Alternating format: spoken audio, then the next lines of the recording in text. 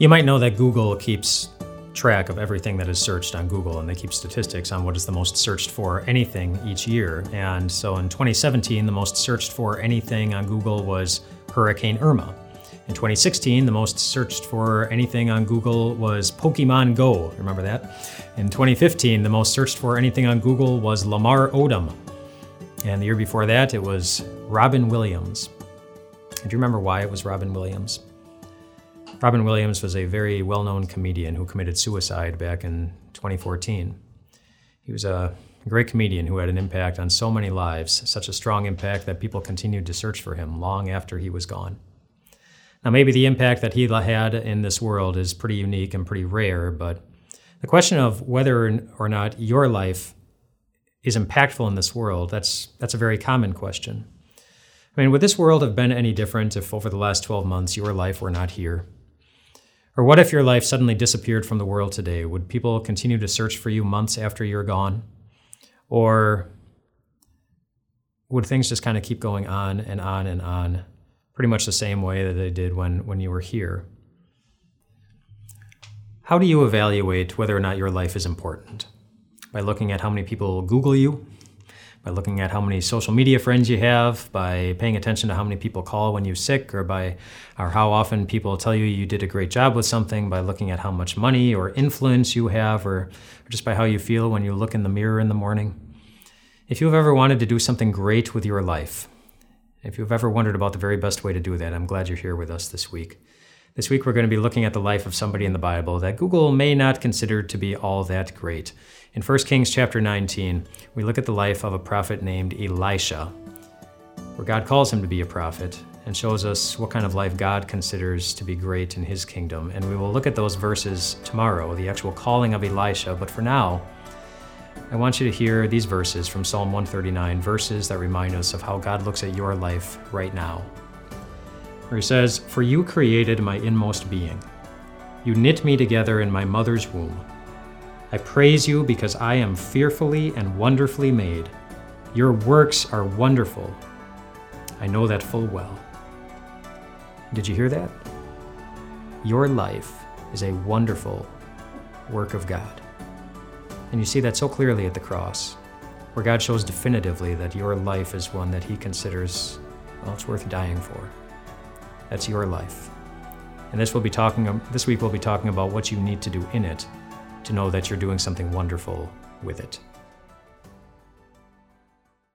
This week we're looking at when God called a man named Elisha to be a prophet. And the prophet who was given the task of letting Elisha know that he was going to be a prophet was another prophet named Elijah. And here's how that section went.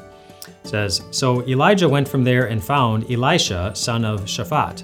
He was plowing with 12 yoke of oxen, and he himself was driving the 12th pair. Elijah went up to him and threw his cloak around him. Elisha then left his oxen and ran after Elijah.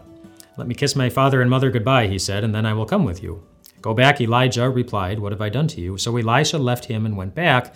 He took his yoke of oxen and slaughtered them. He burned the plowing equipment to cook the meat and gave it to the people, and they ate. Then he set out to follow Elijah and became his attendant." Now, the thing about the cloak seems very confusing, but basically that was the sign that God gave Elijah to let Elisha know that God was choosing a different career path for him right now, that his life was going to be different.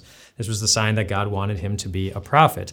And following that career path now, following God's will for him, meant leaving behind everything else. And so you saw that. He burned his plowing equipment, he gave away his food, he left behind his family, just like Peter and Andrew and James and John left behind their families and their fishing business when Jesus called them to be their disciples. But they did that because they were all in.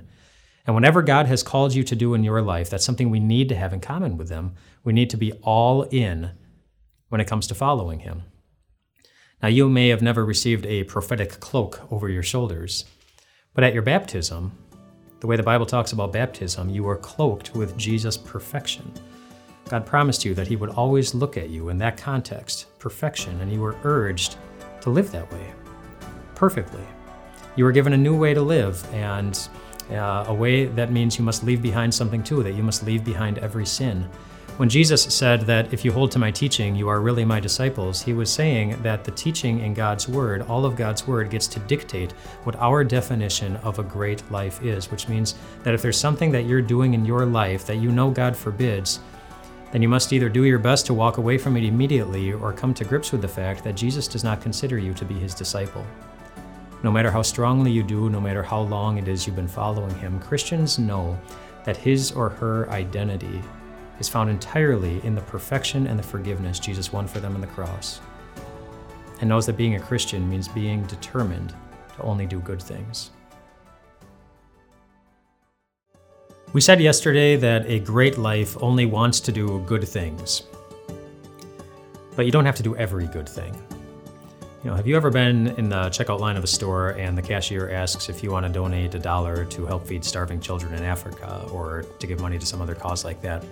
Somebody asked me that once as I was checking out, and I said, no, thanks. And then they looked at me and they said, don't you care about starving children in Africa? Of course, it's very good to care about starving children in Africa. And if you want to give the $1, go ahead, but you don't have to. Elisha, as he went on to be a prophet, he did so many good things in his ministry. He gave a town a clean well. He once disciplined 42 disrespectful children and never had a problem with them ever again. He would have made a great teacher. Yeah, he healed a leper. He set slaves free. He once prayed that a barren woman would have a son. She became pregnant and had a son. Then the son died, but then Elisha brought that son back to life again. He once even, he did something kind of unique. He made someone's axe head that had fallen into the bottom of a body of water. He made it float to the surface, kind of like Yoda did with the X-Wing fighter when he was training a young Luke Skywalker in the Star Wars movie. Great and powerful things Elisha did. But you don't have to do any of those same things in order to be a great Christian. Elisha was a farmer before he was a prophet, and it wasn't a sin to be a farmer. It was a good thing. But it was a good thing that he could no longer do if he was going to carry out this new calling. Being a Christian means that you can do many good things. You just must be sure to do the very particular things that the Lord is calling you to do at this particular moment. And if you're wondering what those things are, you don't need to go searching for Google or pray for a sign or wait for a cloak to drop over your shoulders to know what that is. You typically just need to open your eyes when you wake up in the morning. In the book of Ecclesiastes, it says this. It says, whatever your hand finds to do, do it with all your might. And so, for example, if you wake up in the morning and there's a spouse laying down next to you, God's calling is for you to love them. If there are children in the house, God's calling is for you to teach them everything that God has commanded. If you are a child and you have a parent, God's calling is for you to respect that parent. If you have a friend, God's calling is for you to encourage them. If you're a student, God's calling is for you to do your homework as well as you possibly can. If you have a job, God's calling is for you to go to your job and faithfully do it every day and work at it as if you were working for God. For Elisha, being a prophet wasn't better than being a farmer. It was just different. But it was clearly what the Lord wanted him to do at that moment, for him. And for you, you'll find out what the Lord's will is for you pretty simply when you open your eyes each morning. If you've been with us all week, then you know that when Elisha became a prophet and began his new calling, he got rid of something. It says, he took his yoke of oxen and slaughtered them, and he burned the plowing equipment. And in doing that, what he was really doing was removing distractions. It wasn't wrong to have oxen or a plowing equipment, but Elisha knew that if he saw those things every day, he might be tempted to go back to them, especially on the days when his new calling would become pretty hard. And so he got rid of good things so that it wouldn't distract him from doing the thing that God had called him to do at that moment. Is there any good thing in your life, a good thing that God has given you, or something that could be good that is getting in the way or distracting you from carrying out your callings? A lot of guys like video games, for example, and video games aren't necessarily sinful just by themselves. They're a good way to relax, but if you're a student and your playing video games is distracting you from doing your homework as well as you possibly can, then that's a distraction that is getting in the way of you carrying out the calling that God has given you. A lot of women are married to men who like to play video games. And again, nothing wrong with playing video games, but according to one survey that I saw, 75% of those women who are married to men who like to play video games feel unhappy in their marriage because they say that their husbands pay more attention to their video games than they do to their wife. Text messaging and email and internet, the use of all those things has increased substantially just over the last decade. Again, nothing wrong with all those things just by themselves. They help us communicate well. They help us to become more productive. But I don't think it's coincidental that the number of children who are clinically depressed has increased over the last 10 years more than 200%. By more than 200%. At least in part because their parents aren't giving them as much direct attention. Good things are only good things when they don't distract us from doing the things that God calls us to do. And Jesus felt the same way. In the Gospel of Luke in chapter 9, things are really good for Jesus. They're very good. He's doing miracles. His disciples are doing miracles. People love him. They want to be around him. Things are going really well. But in the middle of Luke chapter 9, Luke throws in this little phrase where he says, Jesus resolutely set out for Jerusalem. And what was waiting for Jesus in Jerusalem wasn't more popularity and wasn't more praise. It was a cross and some nails and a whole lot of pain. And that's what he chose. He left behind the popularity and the praise like Elisha did with his oxen and his plowing equipment. He got rid of the good thing because he wanted nothing to distract him from doing one very important thing. Loving you, saving you, forgiving you, and giving you one friend whom you know will let nothing distract him from being there for you. Are you happy with your life? If you're not, you should move to Finland or Norway. According to Forbes, those are the two happiest countries on the planet right now. And maybe you don't want to move. And of course, as Christians, we don't live our lives in order to be happy. We live our lives to honor God. Whatever you do, whether you eat or drink, do it all for the glory of God, Scripture says. But whatever you do in your life, whatever God has called you to do, happiness and joy really is supposed to be a part of it. In Philippians chapter 4, the Apostle Paul tells us to rejoice always, even when our callings get really hard. He wrote that while he was sitting in a prison cell. In Galatians 5, in the list of the fruit of the Spirit, joy is listed as fruit number 2, which means that whatever we're doing, there should be the taste of joy somewhere on our palate. When Jesus said in John 15, if you follow my teachings, if you follow my will, he said that you would have complete joy. Your joy would be complete. You would have complete joy, which means that the amount of joy that you feel as you're going through life is at least an indicator of whether or not you feel you're in the place that you ought to be. But it's important to remember that joy isn't the same thing as pleasure. I mean, just look at Jesus. It was certainly good to be in heaven. And it's certainly good when thorns aren't digging into your scalp and nails aren't piercing into your skin. But when our Father in heaven laid over his shoulders the impossibly heavy burden of our sins, Jesus knew what he was supposed to do. And in the book of Hebrews, chapter 12, it says this. It says, "For the joy set before him, he endured the cross." Just stop looking in the mirror for a moment to define greatness. And just look at him hanging on that cross. Stop thinking about the choices that you've made with your life.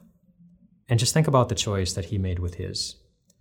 The choice to give up everything good and great that rightly belonged to him just for the chance to search for and find the one thing in this world that means more to him than anything. And that's you, your life, your existence, so that he could lay over your tired shoulders the soft, warm cloak of forgiveness and of his perfection. I mean, in Christ, your life, your work, your family, it's already perfect. That's how God sees it. Which means you can stop searching so hard for greatness and just enjoy the greatness that you've already been given in Christ. I mean, there's certainly so many other things you could always be doing, and you have the right to do them. There are certainly so many other places that you could be, and you have the right to go there. You know, it's good to have hopes, it's good to have dreams, just don't miss the good thing that God has already given. You know, the fact that the place where God wants you to be right now is the place where you already are.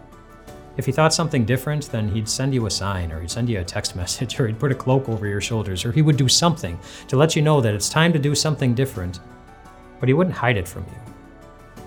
Because what you do in your life is too valuable. What you do today is too important to him. Just open your eyes. See the good things that God has called you to do.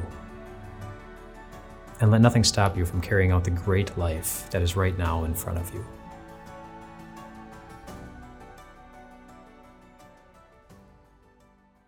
Hey everyone, Pastor Mike here from Time of Grace. Thank you so much for investing your limited time in checking out our podcast. And we would love so many more people to be able to hear about Jesus and grow in their faith too. So I know you're busy and you've already given us your time and you're ready to grab your phone and check your apps, but could you do us one huge favor and rate and review this podcast? Because the more of you that rate and review, the more people who will hear about Jesus, and the more people that hear about Jesus, the better life gets with God. So thanks for taking some time. We pray you have a blessed day, and we'll talk to you soon.